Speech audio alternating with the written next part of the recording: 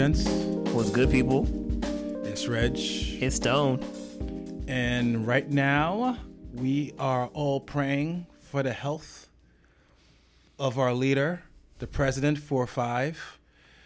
There's a lot of talk about him doing really well, really bad. We don't really know.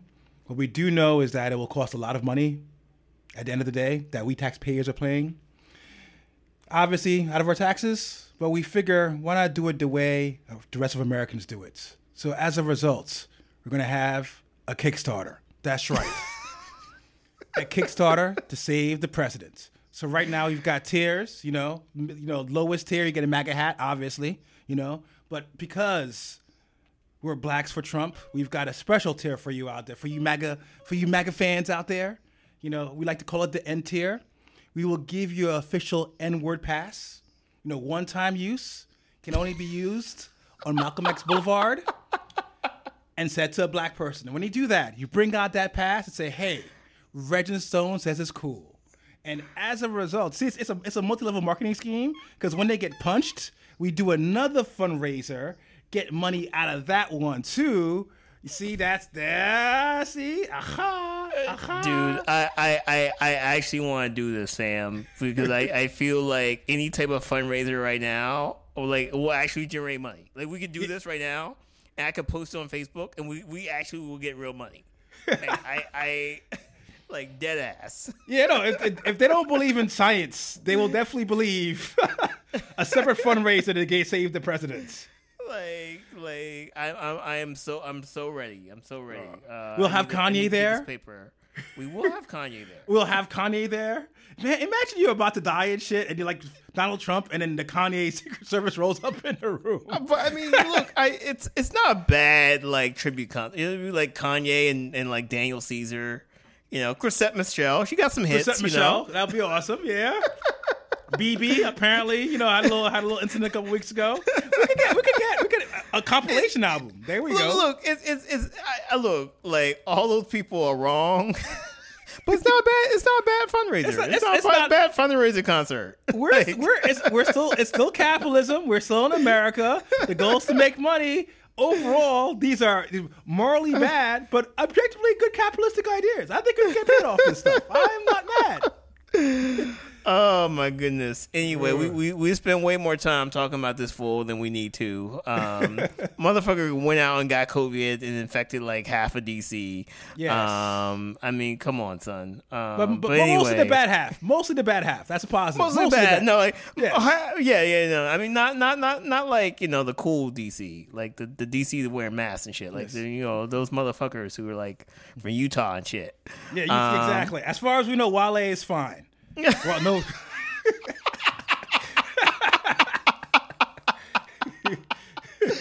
It's just the GOP. Oh man. Anyway. Oh man. So it's been another interesting week in music. We got some things to talk about. We got some topics. There are. I'm sorry, that made my day, that joke. Anyway, look. All right, let me. I'm going to center myself. I will start it off. Okay. I will help out. Let's talk about. We are continuing the same topic. Let's talk about more white people. Pitchfork. Pitchfork. So Pitchfork decided to, after the black boxes, I remember those black boxes. A lot of media decided to look inward and realize what was missing. So Pitchfork put an article out there, very well written article, basically talking about, what does it mean to be a black indie artist? What trials do you go to? What tribulations do you go through? Basically just showing how specifically the indie industry, is in all industries. So actually, it's all industries, but specifically in this case, the indie music industry is unfair towards black artists. And they put it up there. I read it. It's really, really good. I'm gonna look up the guy's name now who wrote it. Just great, well written article.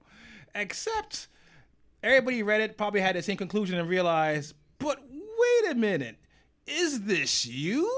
And truthfully so. If anybody's defined indie music since the turn of the millennium, it has been Pitchfork. And if anybody has been actively ignoring black indie artists, it's been fucking Pitchfork. So it's been basically the most like telling yourself article that I've seen come down the pipeline in a minute. Yeah, and look, I read the article. Matthew James Wilson is the author, and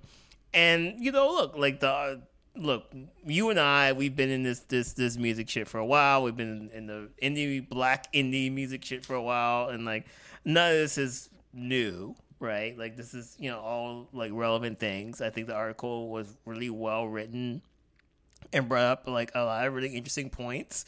Even like the points of when you're a quote unquote indie artist, you're supposed to slum it, right? And it's harder to do that as a black person, like as opposed to a white person that might have some family money or some equity in the house or something like that, right? Like it brought up a lot of really interesting points, but yeah, no, I mean, you gotta kind of look in the mirror. And, the whole kind of indie aesthetic, which is when you think of quote unquote indie, you think of white males or white females or like white people in general. That has been perpetuated by Pitchfork, right? To the point where, Pitchfork, sometimes they'll review like black indie artists, but for the most part, if you're black, you're probably like hip hop and R&B, and you're probably a little bit more mainstream for Pitchfork to like really like catch your attention, as opposed to when Pitchfork will always champion these like indie white like artists who have like 100 like streams, right? It's like basically for during Pitchfork's heyday, it was basically a whole bunch of white indie artists and Kanye. As of late, they've kind of improved their hip hop coverage, but that's specifically because of the rise of basically not necessarily indie rap, but because of SoundCloud rap, and there were a lot of these things happening in the underground space that immediately falls into the the mainstream space that they felt like, because I know this on the back end, they were less like, hey, editorial wise, we have to hire some hip hop guys. Which they did, and then they promptly fired. Probably. Yeah. Oh, and look, like I read Pitchfork. I know they're trying, and their editor in chief is a person of color. Shouts to Pooja. And I know that they're putting on. I wouldn't say putting on the front, but like I do think they're trying to change that culture. But it shouldn't just be on one person of color to change that culture, right? Absolutely, to do that labor. It's from the bottom up in a lot of ways, and people forget Pitchfork is Condé Nast, yes, right? And like a lot of people don't understand that Pitchfork is owned by Condé Nast, which has been problematic in many, many, many ways in 2020. Nonetheless, like bon appetit, right? So I think what a lot of people are saying in reaction to this article is just mainly, cool, you wrote this article, you've highlighted all of these issues, that's great. But also, too, what are you going to do, Pitchfork, to really improve your culture and coverage of black indie artists? And what are you going to do today, right? And I think like that statement was kind of missing from the article. And, there's a lot of people who called it out, and, rightfully so. I mean, like, it's 2020. You need receipts. Like, you can't just say, like, I'm for this thing without, like, actually doing the things, right? Yeah. So we're waiting for the receipts, Pitchfork. Yeah, absolutely. I thought one of the most poignant one was the fact of where I know Clipping kind of gave a couple of jabs at them, and they were basically like, "Hey, but this is a black writer. How come I don't see any articles besides this about what he wrote? Why is he not reviewing?"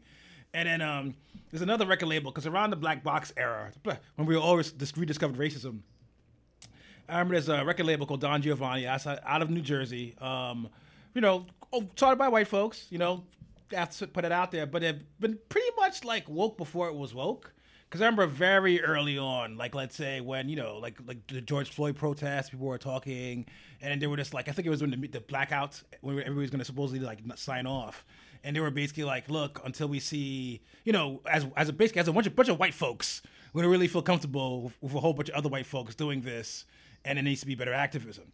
And what I thought was very poignant was, right around the Black Box era, they kind of pointed out why kind of indie is kind of so white. And it makes sense because ultimately, like, whiteness kind of is a self-propagating fucking system where if you're in the in club, your job is to keep everybody in the in club. So basically, they had like a long Twitter thread where it's basically like, look, your managers, your PR people, the people who run the record label, the people who are the editors at these websites, and the artists themselves all basically go to the same fucking schools. Like, they're all friends. So, and it's the idea of where, let's look, and like any other kind of ecosystem where you think about it, like the arts, where it should be merit and it should be so-and-so, and there's this guy out there playing with kazoo, and he writes these fucking symphonies, and he's just mind-blowing, he's a genius, and it's not the case. For the most part, these guys are in the job of, and sadly enough, particularly in 2020, we see how the world's going, it's content. So it's just like, if I know Brad and I'm a writer and Brad's like, I got these 5 white guy artists and Brad gives me all the information for these 5 guy artists, I write up these 5 white guy artists who I give it to my editor who puts on the website because he knows me, and now these 5 white guy artists get props, which goes back to those 5 white artists getting famous, which goes back to me getting the scoop for those same 5 white guy artists, and this is a fucking endless loop. It's fucked up, and it's the idea of where you'd hope that in the industry where, definitely on the artistic side there's creativity, but it's also writing. Like, it's not like it's some shit where it's just like, there's still an aspect here where it's not just, MP3s being uploaded to the net. I remember, like, going back to the idea of Pitchfork. Pitchfork made waves early on, less about their reviews, but more about their snarky assholeness. You know what I'm saying? Yeah. And in itself is kind of a weird way of creative writing. They weren't just like, love Prince, hate fucking MC Hammer. It was very much like, Kid A article that was 80 pages that had nothing about Kid A. You know what I'm saying? Like, that's how they made that kind of cloth. And it's kind of depressing where you've got this medium where, like the idea of the rock journalist following around, writing his impressions, giving the review for the music, these guys on stage, doing these guys, and actually, sadly enough, again, back to sexism, mostly guys, but should be guys and girls on stage making this art. Everything should be kind of this thing of where it should be merit-based system. But like a lot of things, it's not. It's just who you know. And unfortunately, it's an all boys club. Yeah, no, definitely. And I think, like, I worked in the industry for a few years and just kind of seeing that like play out, which is really interesting. It's very much like, like I said, there's people out there who they probably agree that Black Lives Matter, right? But they also want to save their jobs. They also want to keep their like connections. They want to keep their like Soho House pass. And things they might like come that. back, man. And then like what happens is it just like, you put these blinders on and you just kind of like, you're like, oh, well, like these artists are hot and it's co-signed by this person, it's co-signed by this person from this indie label and like that indie label, and maybe it's co-signed by like, I don't know, like, like MGMT or something, like something like that, right? And like that's just how you operate. And I think just 2020 is telling us you can't operate that way anymore, especially if you want to come out and say that you believe that Black Lives Matter, and that you believe that that you're not racist. It's just a whole anti-racist movement. It's like, cool, you're saying you're not racist. What are you doing? Right? And I feel like we're still waiting for Pitchfork to say that. Shouldn't be all on Pooja. Shouldn't be all on like any person of color who works at that establishment. Yeah. It should be on everybody to continue to lift some of these artists up. And I'll even say this: it wasn't on Pooja's watch. It was all the infamous Ryan Treber before. The Pitchfork was kind of it was during all those years. It was it was a boys club. It was the idea of where to get an article. This review will either make or break your band. During those years, and like I said, it's very easy. Yeah, it's fucked up. It is very easy to be like, and I'm pretty sure none of them are racist, quote unquote. Well, but I mean, but that whole like aesthetic is so white male, like like power. Like we have the power. We're on the ivory tower. We're doing this thing. Like this thing. We might let you in, but it's up to us to make that determination. Yeah, like that whole aesthetic is messed up. and it sucks. It's what I hate about it is the idea of where, and again, I'm like here, they lucked out where it happened to be a very fruitful resurgence in indie rock, in experimental music, but like a lot of shit was happening they missed out on, and the idea is that really can't keep you going, which is why towards the end they added more hip hop. It's just like, they were there where, the Strokes picked up the guitars, Radiohead was dropping the defining albums, the money was flowing from fucking Red Bull, and the corporate parties were crazy, and you had all these acts coming from left field and right field, and it's great. I'm not gonna diss Pitchfork. I read Pitchfork. I read Pitchfork in that very white era, but at the same time, it just can't all be TV on the radio. Yeah, no, definitely, yeah. So I mean, I hope at some point, Pitchfork will actually read the article that they published. Want to hear something funny though? Shamir, because he was the artist they used as an example, he kind of said, "Yeah, we intentionally subtweeted them actually, like we knew what we were doing."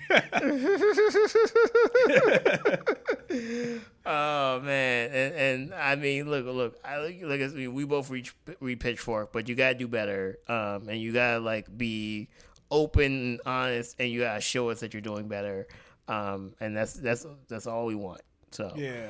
I do know that they've done a really good job of kind of going back and reviewing classics.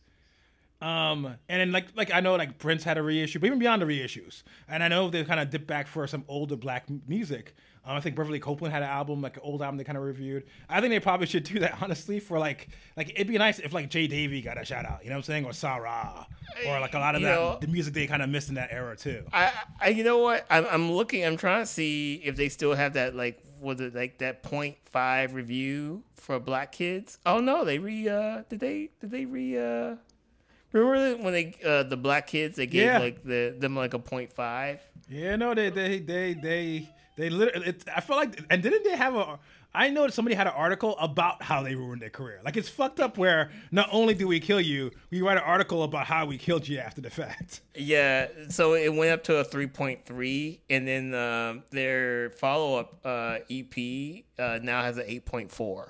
Oh. Which is really interesting. So yeah, no, it's one of those things where I and that's they were called out for that, seriously, they were called out for, and I think that's a problem. During that time of Pitchfork, there wasn't editorial control, and definitely weren't people of color saying yo, this is not a good look.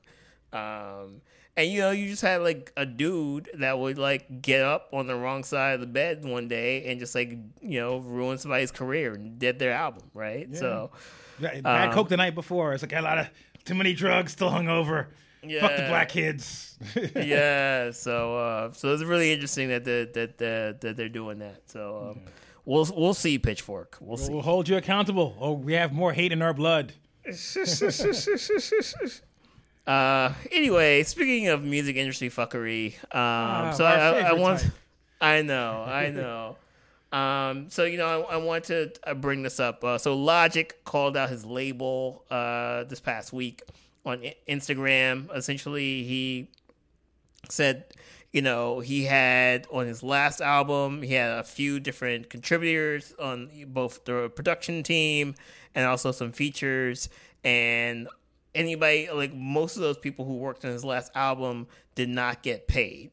And essentially, Def Jam apparently gave him money for the album, and I don't know how the checks and the contracts were cut, but Def Jam was supposed to pay these people, and these people have not gotten their checks.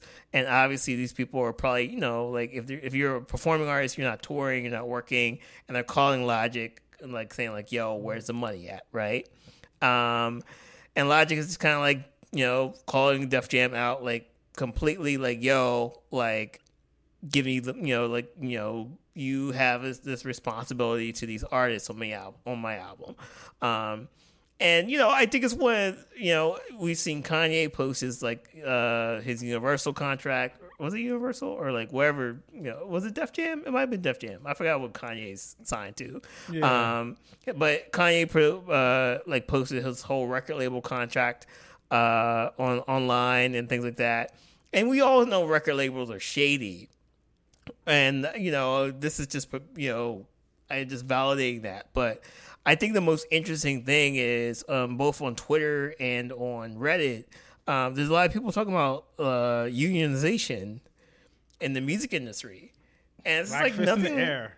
Yeah, which is like something that like I'm actually surprised has not happened, because I know like in the movie industry you have different unions. You have like the Screen Actors Guild, and you have like like a bunch of different unions, but nothing like that really exists in the music industry. And I think it's way overdue. And I'm kind of glad people are talking about it. So yeah, no, I thought it was kind of curious. And I thought like, again, it's 2020. You can't just like do shit anymore and hide in the shadows. Like people don't care anymore. Yeah. So I'm not surprised that Logic like called Def Jam out and basically kind of threatened that he would pull a Frank Ocean on them and like record an album just to get out of the contract. But I think like the whole unionization thing is pretty interesting. And I kind of have a feeling that's going to get traction, especially now when you have music venues shut and like people are not really getting avenues to like create revenue and create substance, So it's long overdue, and it's the idea of where I think is, and as consumers, where we get an album, it's got somebody's name on it, or a band on it. You open it up, it shows you like, the band is or the artist is, and you list the names out, and that's about it. But you look a step below that, and there's like 20 motherfuckers there. You know what I'm saying? Yeah. Like if even like a genius like Prince, who plays all his instruments, somebody's got to plug in somebody's got to be the engineer to get yelled at 2 a.m. You know what I'm saying? When somebody decides to have a rapper decides to have a random flute solo, somebody's a flutist. And these people are kind of used to kind of getting paid, and they're supposed to get paid because and I think a lot to kind of put it out. And the thing is like, this is kind of in my album budget. Like you guys said, I had a budget for XYZ. I bought these people knowing that the budget was within XYZ. And as a result, they should have got paid from XYZ. And what's kind of depressing is, at least Logic can kind of go on fucking, in social media and complain. And people will barrage his fucking record label with fucking ads. But like, if like I'm like some dude who got called up because I know how to play guitar, this is how I make my living. And they were like, yeah, play these 4 or 5 chords. I kind of need that check, and I kind of expect that check. It's a very much like, it's not like some shit where I'm about to tour. It's like, like anything else. I show up for your house, I do your plumbing, you pay me for said plumbing, and I go about my way. So I could kind of see how those people were very frustrated, because these are people who aren't making millions of dollars. These are people who are making like regular people money. They just happen to be able to kind of do it in the music industry. These aren't people who aren't flying around in jet planes. These are the people who kind of like, this is a bad allegory, who fuel those jet planes. You know what I'm saying? They're where they are in the ecosystem. They're very vulnerable, and it's really fucked up to not give them that money. And I think the unionization is the way to go. Like, for us to see a live act, it's like a whole bunch of guys carrying cables. It's a tour. It's people who are touring. It's people who work in lighting effects. It's people who are setting up those lighting effects. Like in the studio. Even like a Radiohead. When they have horns on the fucking track. Tom York is up pulling out the trombone. He's hiring some dudes to go out there and play it for him, play those notes. And ideally the record label should pay those people. Like, it's got to be those protections, because, it's not easy to kind of, I won't say easy. It sucks all around. Music industry is shady. We all know that. But at least if you're a major artist, there is some recourse. You do have access to some capital.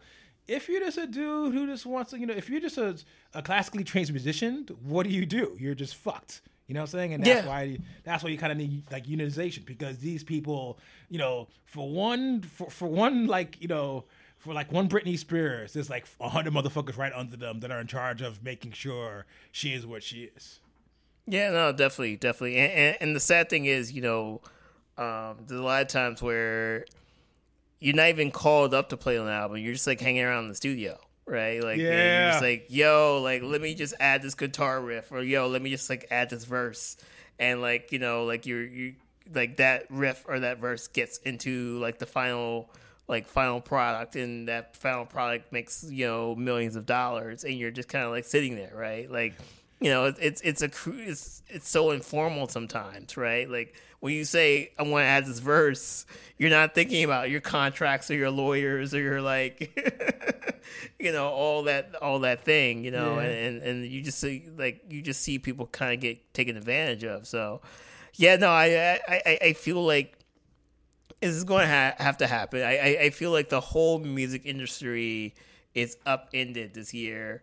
And now they're saying, you know, like we're basically saying like 2021, there's not going to be any live concerts. There's not going to be any festivals. There's not going to be anything. So this is going to be the time where the entire music industry has to reinvent itself. And we can't just reinvent it like the music industry on the same paradigms Yeah. that existed for the past 50 years. This is the opportunity for us to remake the music industry. So yeah, no, I'm happy that there's a unionization talk that's happening. Cause I feel like it's long overdue, you know, it's definitely long overdue. And you know, it's like again, like you can't get away with the shit in 2020. Like why try? We're holding your mentions hostage. You know what I'm saying? You out here doing some shady shit. It's going to be all fucked up. We're going to stick Black Twitter on you.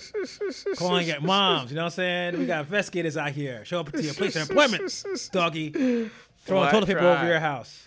But and a final thing, like, you know, things that I think were sacred, right? Like a music contract was always like a sacred thing, right? Like a music contract was like, is, you know, a contract, and like you never like, and Kanye just like posted on IG, right, or on Twitter, right? Things that like were sacred, like these people who are in power kind of like hold like dear, like we're breaking all that down too, you know. So it's the end of the world, like, baby. Who cares? Yeah, who cares? Who cares? You know. So anyway, but yeah. So let's go on to new musica. My first is going to be a little bit, before I forget, a little bit of love, a little bit of hate. Adult Swim, the Pothead TV channel, they've done a really good really good like history over the years, actually, of kind of supporting different kinds of artistic endeavors, particularly in music. Like Adult Swim is basically what kind of funded the first Run the Jewels album. Adult Swim did a lot of early Danger Mouse shit. A lot of the LA beat scene dudes would get fucking money from Adult Swim just to play like music. Brain Feeder. Yeah. And then during that time, for the past like probably maybe even 2 decades, but definitely over the last 10 years or so, they've had like a lot of little projects. Like I mentioned, Run the Jewels. They had Danger Mouse with Doom and fucking Danger Doom with Danger Mouse and Doom. And the thing is, they've always had a really good ear for music and a really good ear for talent as far as putting people into a room and funding them, basically. Because I remember a band talking about, hey, you know, I won't say a huge bag, but, you know, Adult Swim came out and, you know, gave them a little bag and it was kind of cool, and that's why the album's on, you know, that song happened to be in one of the compilations.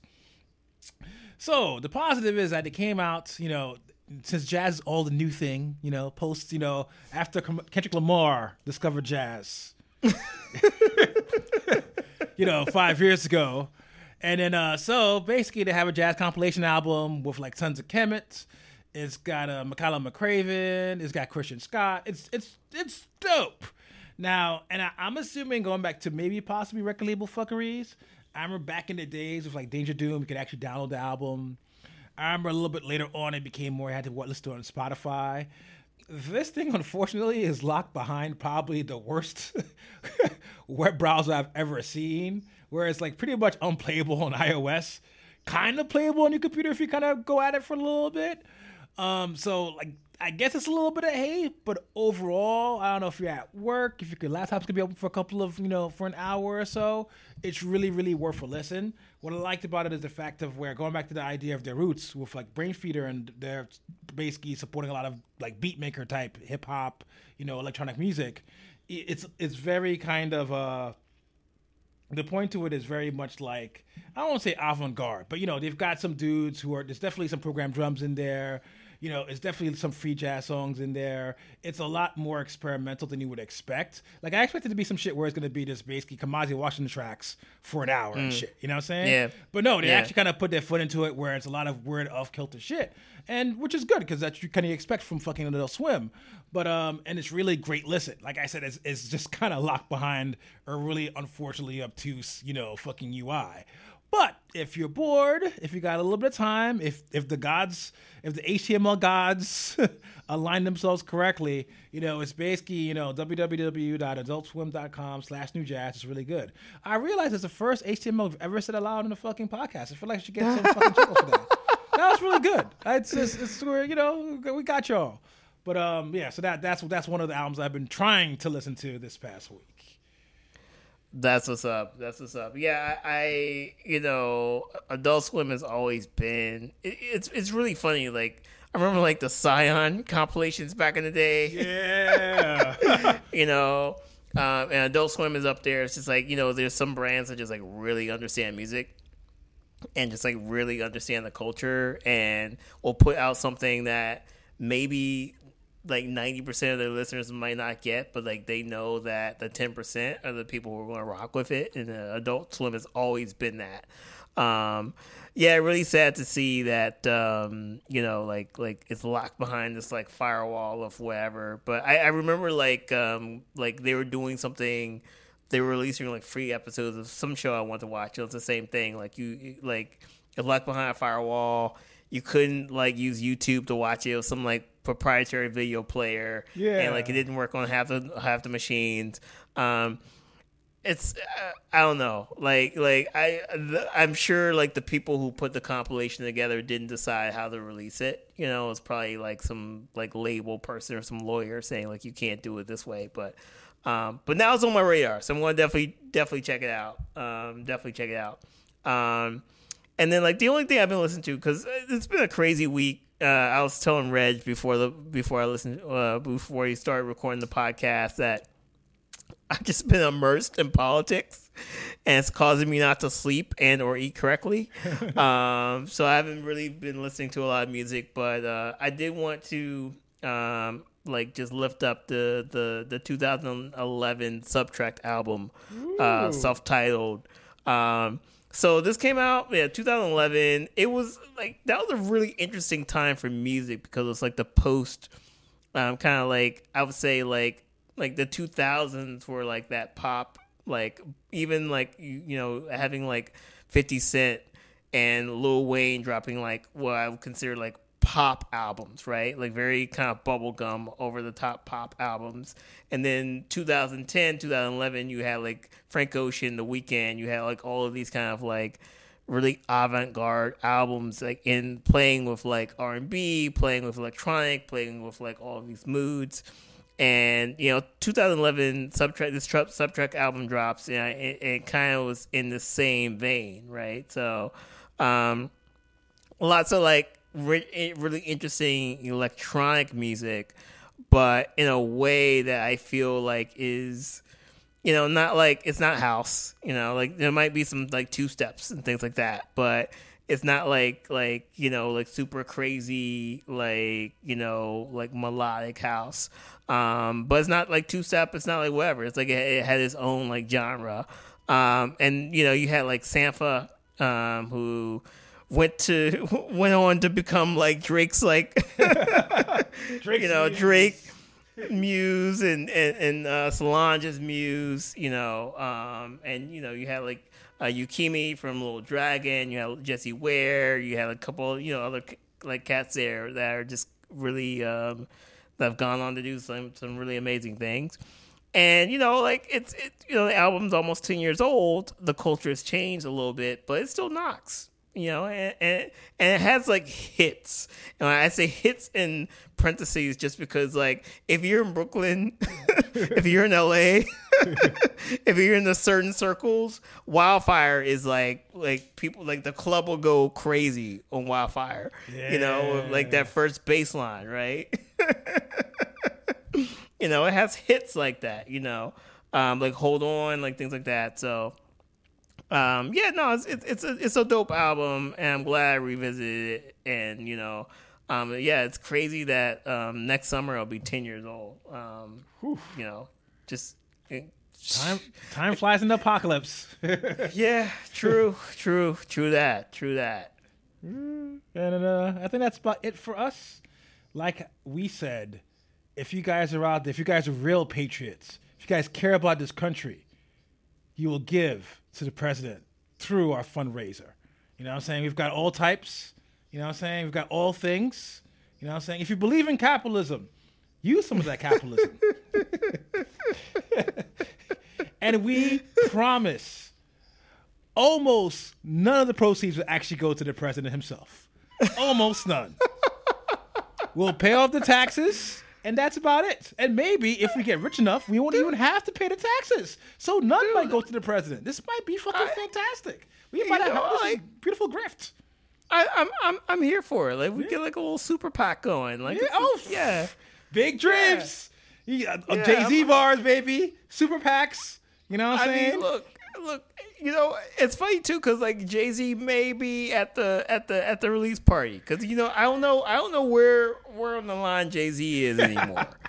Like now he has now that he's a billionaire, like I don't know where he is right now. He's like pro NFL, so you might get Jay-Z at the release party. I think all his bad moves are when Beyonce goes on tour.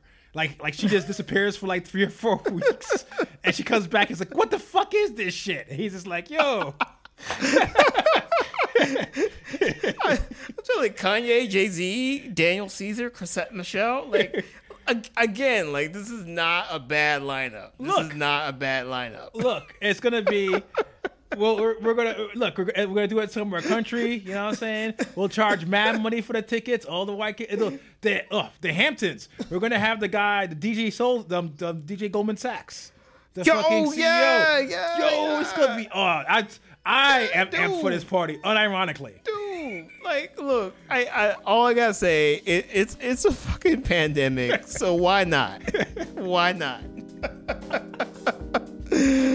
Oh man! But as usual, besides one specific person out there, y'all stay healthy, y'all stay safe, y'all protect each other, and we love y'all. Peace. Yeah, peace.